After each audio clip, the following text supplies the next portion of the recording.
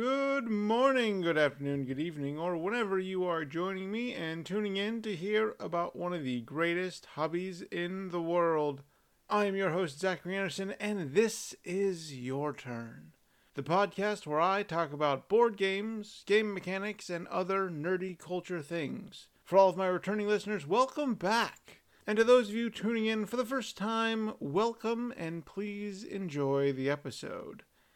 In this episode, I will be stepping beyond my normal focus of board games and taking a look at the realm of video games. As this will be the first time I talk about video games, I want to give you some background on how video games have been a part of my life, and then I want to talk about a specific game that is near and dear to my heart, though it may not be for everyone.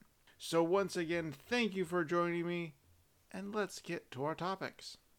I understand this is not the normal topic I discuss here on Your Turn, but as important as board games are to my life, video games have been a constant for nearly as long as I have been alive. Before I start talking about a specific game and my thoughts on it, I want to discuss my history with video games and touch on some key moments. The year was 1576, and the aliens from the planet Wizdoodle had just bestowed upon me the marvelous Sega Genesis. I was not sure what to do with the strange box or the spinning blue animal with red shoes, but I knew I was in for a fantastic journey. Oh, wait, we're talking about reality. My bad.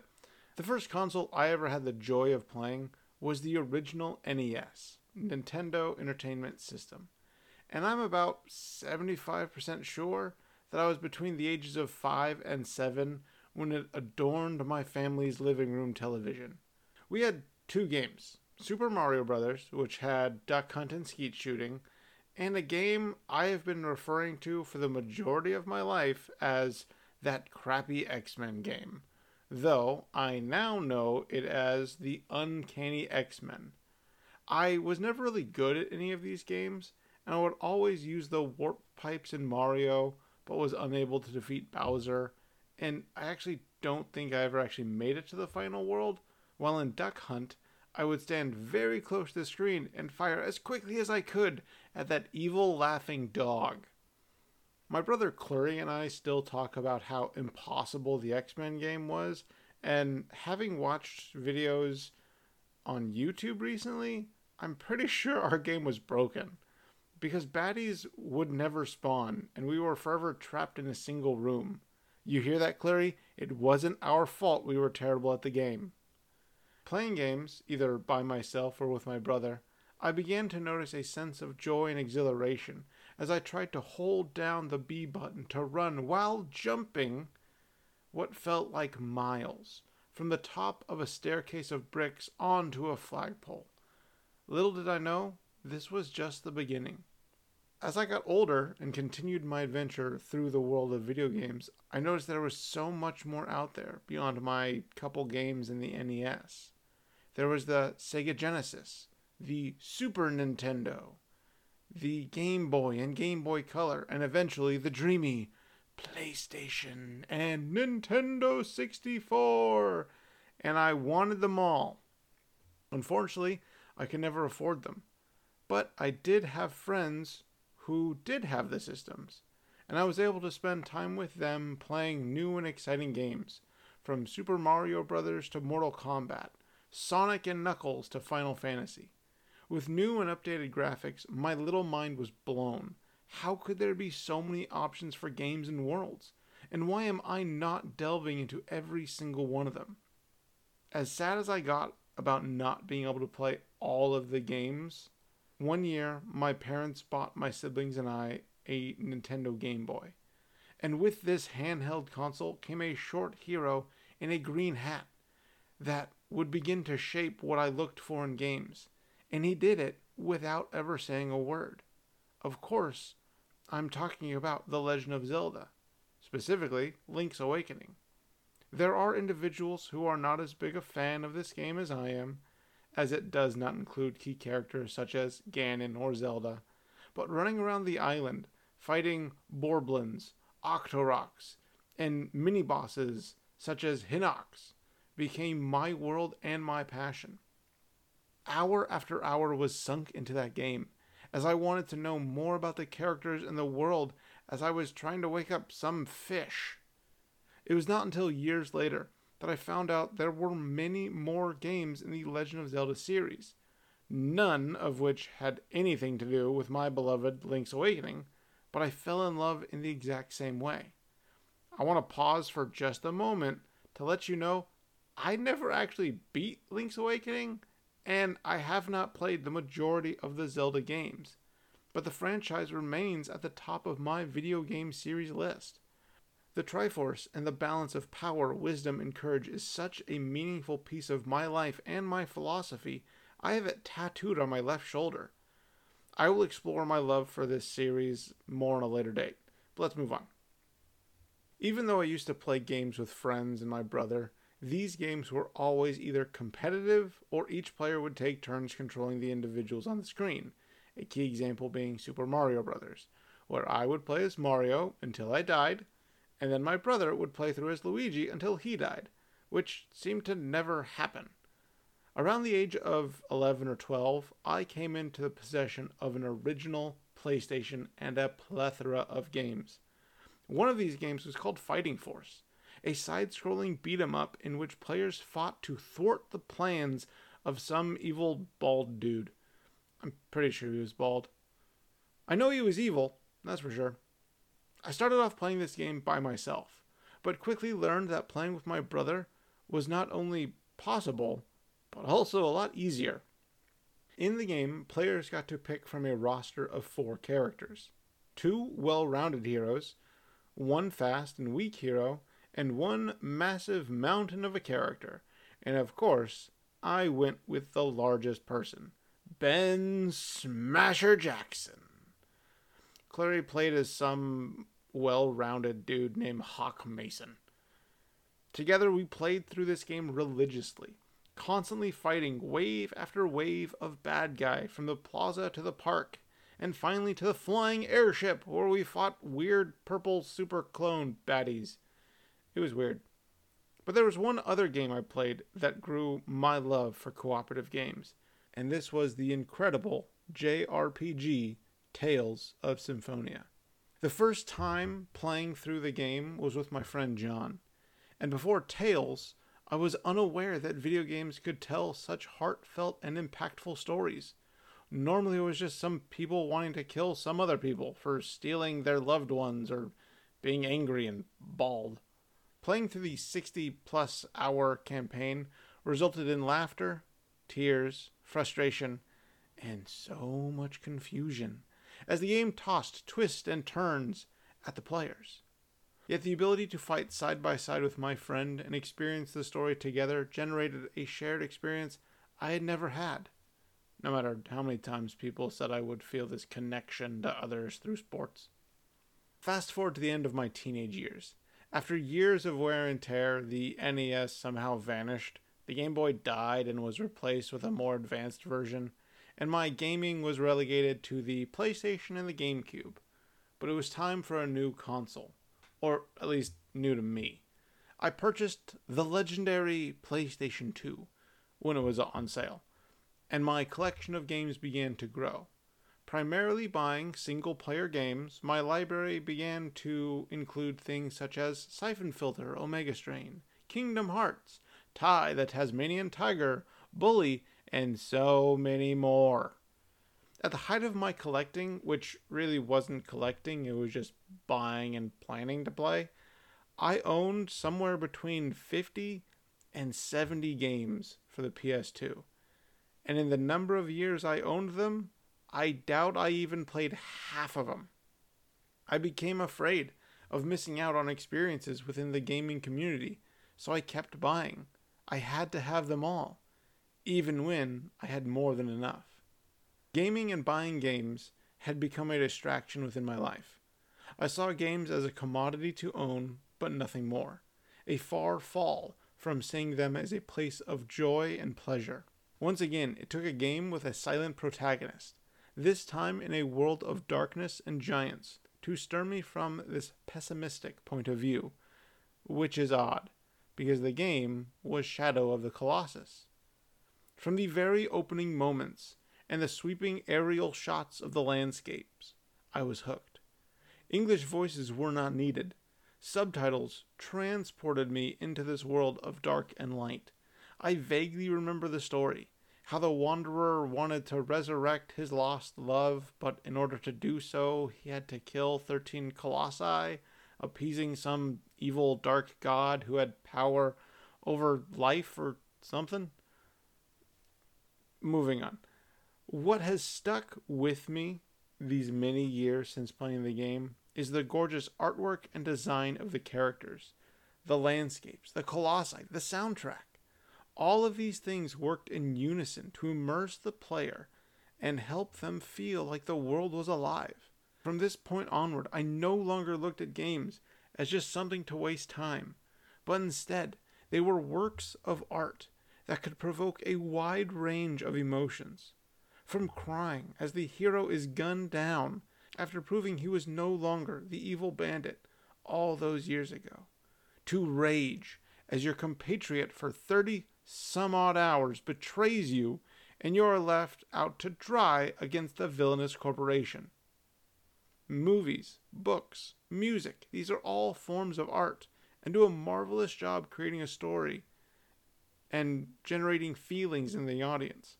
But video games force the player to be an active member in their story, and therefore take part in the creation of this art.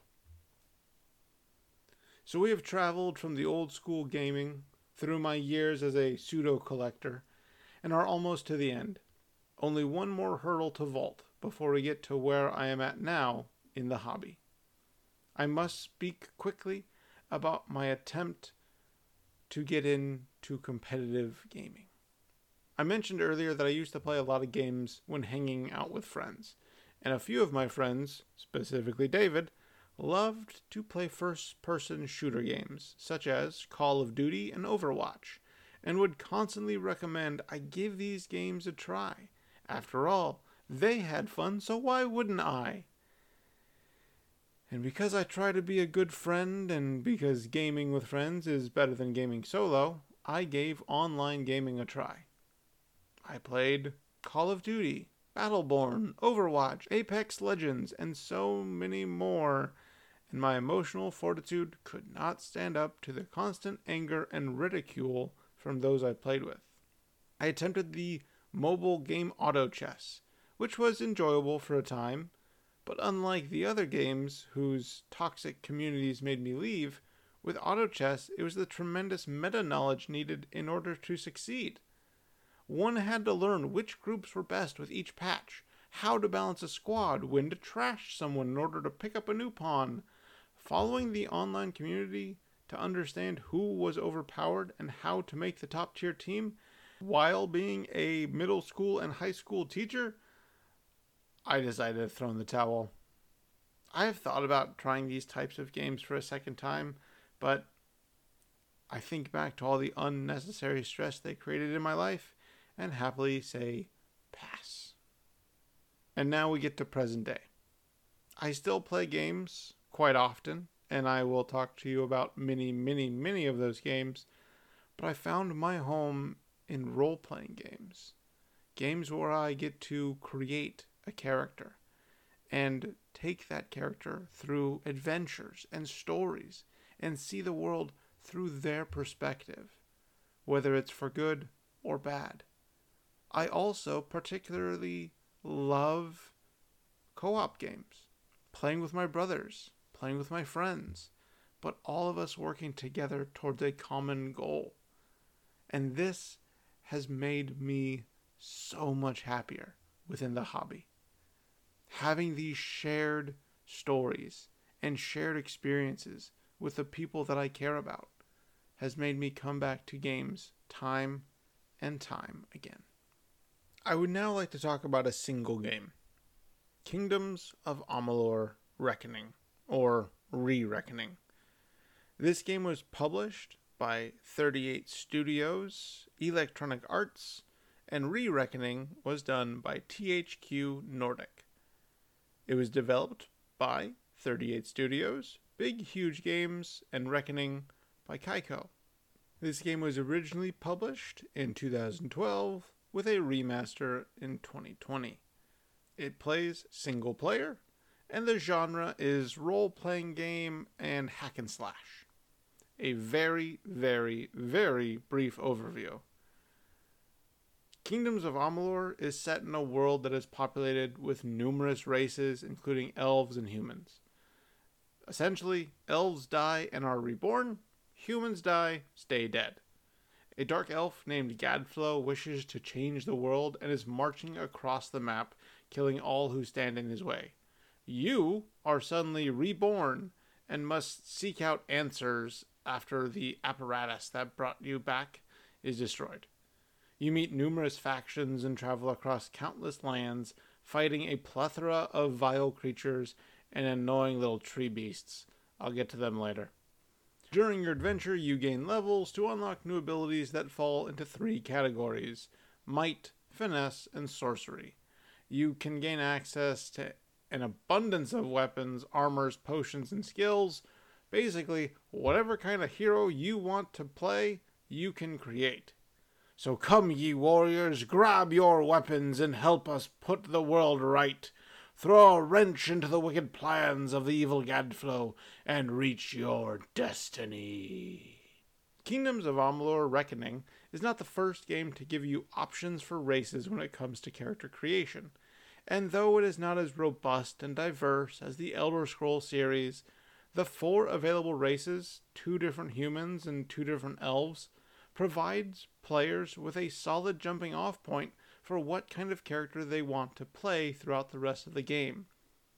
Each race starts off with 4 skill points spread across 3 of the available skills in the game. And knowing that one race starts off with Dispelling and Alchemy may help players decide they want to be a magic user, as opposed to the race that grants bonus to Blacksmithing and Persuasion, as they create a smooth-talking brute who can craft any tool they may need as they traverse the land. Race is not where the game ends with customization, as unlike other games, which force a player to pick a class, with each level, players are granted a number of skill points to spend on increasing any number of the 9 skills available, so you can become the master blacksmith, or the character who can lockpick their way through any chest or door. The options are left to the player. There are also 3 ability trees, might, finesse, and sorcery, which players are also given free reign over, thereby allowing players to not only take points in abilities that allow them to teleport around the map, but they also can grow their proficiency in great swords or hammers to deal immense damage. One of my personal favorites is placing points in the Might Harpoon skill, which allows you to essentially be Scorpion from Mortal Kombat, where I can drag an enemy closer to me and then smash them with my cool double-sided daggers called Feyblades.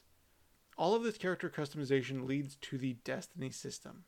Within the fiction of Kingdoms of Amalur, every character has a destiny, some predetermined path to follow, and there is no way to alter your fate once the journey has begun. But something strange happened with your character that allows you to change what you were meant to do.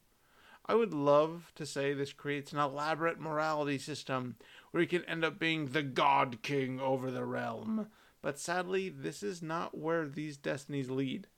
As the player puts points into the 3 ability trees, they gain access in a spectrum of destinies, which range from solely devoted to one ability, such as the Pure Finesse, which would make the player into a Nightblade, or perhaps dabbling in finesse and sorcery, making you into a Shadowcaster. Or even if you place points into each ability equally, which makes you the Universalist. Each destiny gives bonuses that are proportional to the points in the abilities, as well as what their abilities do. This is not game-breaking, but it does add a bit more to the flavor and overall appeal of the game. As for me, I am going finesse and might, making myself into an immense damage-dealing blade master with my swords and daggers. So you've made your character. time to outfit them. And guess what? There are a bunch of options for this as well. There are 9 weapons within the game, from great swords and hammers to bows and daggers. And let us not forget our magic users, who get access to staffs and chakrams, which I'm probably pronouncing wrong. As loot and equipment gets better throughout the game, weapons will start requiring a specific number of points put into each of the 3 abilities. But because you have complete control over these skills, you can easily situate your points to allow yourself to use any combination of weapons. When I play, I tend to use a weapon that is great at long range, so the bow. Great choice. But I also have something to deal with those pesky bandits who get a little too close, such as a powerful staff that can create massive waves of fire or ice, or perhaps the hammer to smash imps to bits. There's also armor, and each class has a specific material they like their armor made out of. Those who focus on might prefer armors of metal. Those who prefer finesse use leather. And finally, the sorcerers get to use robes because it gives a full range of motion, but let's be honest, they just are way more comfy. But again, all of these armors and all these weapons can be mixed and matched however you want. There is no right or wrong choice. Weapons and armor are not the only things that players are able to create. Throughout the many regions players will journey, there are plants, ores, and essences to collect. These can be combined to create potions and poisons with many different effects and bonuses. Just do not get the nasty green poison mixed with the yummy red health potion. Your day will not end well. Players can also craft runes and gems to slot into their armors and weapons, which also give bonuses, such as greater damage, elemental damage, and extra armor. Or you can sell all your crafted items to make a bunch of money. But I do actually recommend anything you make, you use. Don't be like me and just hoard everything, because you will get to the end of the game and realize that you have hundreds of unused health and mana potions, as well as dozens of boost potions that would have made those last 3 boss fights a little bit easier. What can I say? I like my stuff. I want to talk very briefly about the overall story and plot of the game. I'd already mentioned that something happens to your character at the very beginning of the game that causes you to have no destiny, thereby being a wild card in the world. Throughout the game, there are new characters to meet and a decent story to flesh out as you traverse a rather large world. Without giving away any spoilers, I merely want to say the overall story is kind of blah. It's not bad, it just does not feel like anything overly original or extravagant. I enjoyed the story, but there were no huge twists and turns in the narrative to surprise me. This can be difficult to do in an action-adventure RPG, but the story felt extremely linear, and I was just running from point A to point B because I was told to do so, not because I felt motivated. And yet the side quests in the game, and yes, it has side quests, tended to create a much more interesting story.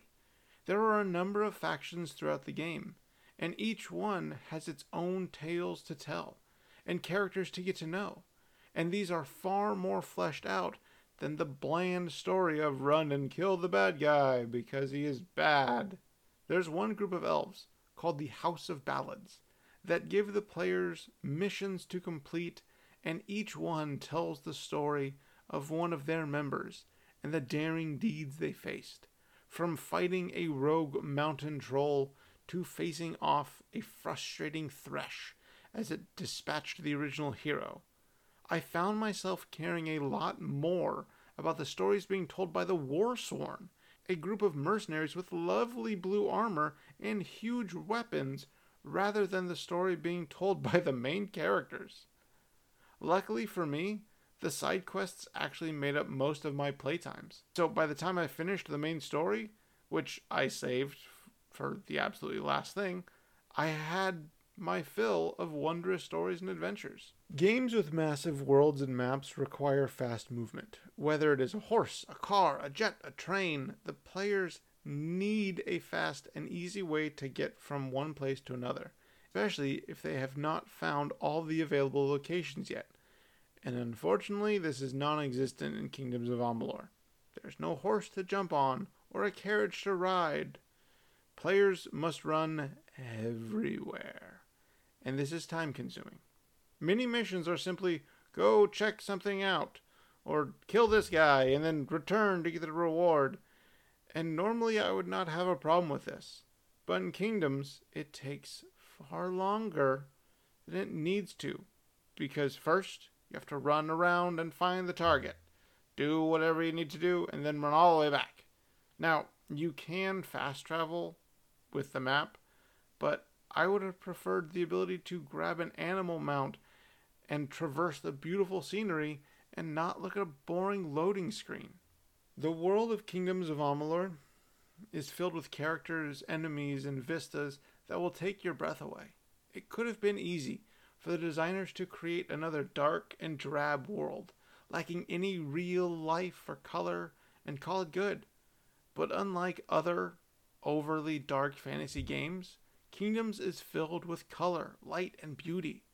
From the lush fields of Arethel to the spider-infested webwood, the vibrant red sands and stones of Detri to the marshes of Cluricon, the world comes alive and wows the player. Even the enemies are colored in a way that makes them pop on the screen. I mentioned an annoying enemy called a thresh, a frustrating tree beast. Yet, even when fighting a flippin' tree that won't stop juggling me, I am taken aback by the bright purple highlights of its weaponry. Just before I am knocked to the ground for the 19th time. Must attack more. The light radiating off the sprites tells you what element to expect as they twirl to unleash their attack, while the dripping green venom from the fangs of the spiders alerts you to make sure you are not hit. Nearly every aspect of this game is filled with an array of colors that should not go without being seen. As I am sure many of you are aware, video games are often compared to one another. And while discussing games, it is common to hear phrases such as, "Oh, that game is like blank, but with this change," or "This game uses the same mechanic as blank, but I think the other game did it better." I know I do this all the time, and it has even bled into my discussion of board games and movies. There is a time and place for this kind of discussion, but it is also important to remember that each game is its own entity and should be able to stand for judgment on its own merits. When Kingdoms was first released, I heard among players that it reminded them of a mix of World of Warcraft in that it was extremely colorful, but it was also similar to Elder Scrolls Skyrim, as you have full control over your character's customization. I am not denying these games do share some similarities, but this does not mean Kingdoms is a subpar game. And I would actually argue this creates a unique experience. I have played Skyrim for a number of hours, nowhere near as many as some of my friends. And though I enjoyed the game, I found myself feeling like I was on repeat as I journeyed into yet another dark and gloomy dungeon or cave. It got kind of boring seeing the same palette on repeat. But in Kingdoms, each dungeon, hovel, cave has an array of colors and monsters to face off against. Each sub-area has a different name to give some sort of hint as to what is to come before you find traps, flooded tunnels, and puzzles that require solving, while still being different from one another. So, though you may want to say, "But Zach, it still sounds a lot like Skyrim," I will stand by my statement that you should try it before you throw it to the side. I'm going to get to the available DLC in a moment, but I want to mention that this game was supposed to pave the way for an MMO, a massive multiplayer online game. The story told within the game was setting the stage to explain why characters controlled by players were able to come back to life after death. And personally, this had me hooked. Normally, games in the MMO genre give a quick sentence or two as to why death is temporary. But now we were given a fully fleshed out story, even if it tended to linger and drag on by the end. Sadly, the company that originally made the game, 38 Studios, shut its doors in 2019 after countless legal battles and money troubles. The game was remastered and re-released in 2020 as Re-Reckoning, but the once talked about sequel, Project Copernicus, will never see the light of day and will live on only in our memories. As I promised, I want to mention the 2 DLC that originally came out for Kingdoms, The Legend of Dead Kell and Teeth of Naros. Each one provides the players with new lands to explore, new characters to meet, new foes to fight or run from, and short tales to explore. Each will take a few hours to play through, but in a game that offers players fantasy worlds to explore, these packs of content are greatly appreciated. Plus, in The Legend of Dead Kell, you get a massive house to upgrade and outfit. Always a fun thing to do. If you enjoy massive worlds with a lot to do in them, I would recommend you check out Kingdoms of Amalur Reckoning, or Re-Reckoning. But, as mentioned, be wary that the main story is a bit lackluster, and there is so much running, so you better make sure you got on some comfy shoes. So here we are. Another end to another episode. Video games provide an escape from reality and give us opportunities to live out incredible fantasies that are normally impossible in this fun, real world we live in. They have had an insurmountable impact on my life and led me to friends and connections I never thought I would form. There is so much more to discuss about this incredible hobby, and I want to thank you for listening as I step away from board games and introduce something I hope to dive more into as the episodes continue. If you liked what you heard, please feel free to like this episode and listen to others that I've posted. Share the joy of your turn with friends and family as well. You can also check out pictures and updates I post over on my Instagram at z.a._yourturn. Feel free to drop me a line or a comment and let me know what games you have been playing or are interested in hearing about. It has been a pleasure talking about my experiences and this wonderful game with you. And I will be back in a few weeks with another episode. As always, I've been your host, Zachary Anderson, and this has been your turn. And now it is your turn to play some games, have some fun. Be safe. Have a good one, y'all.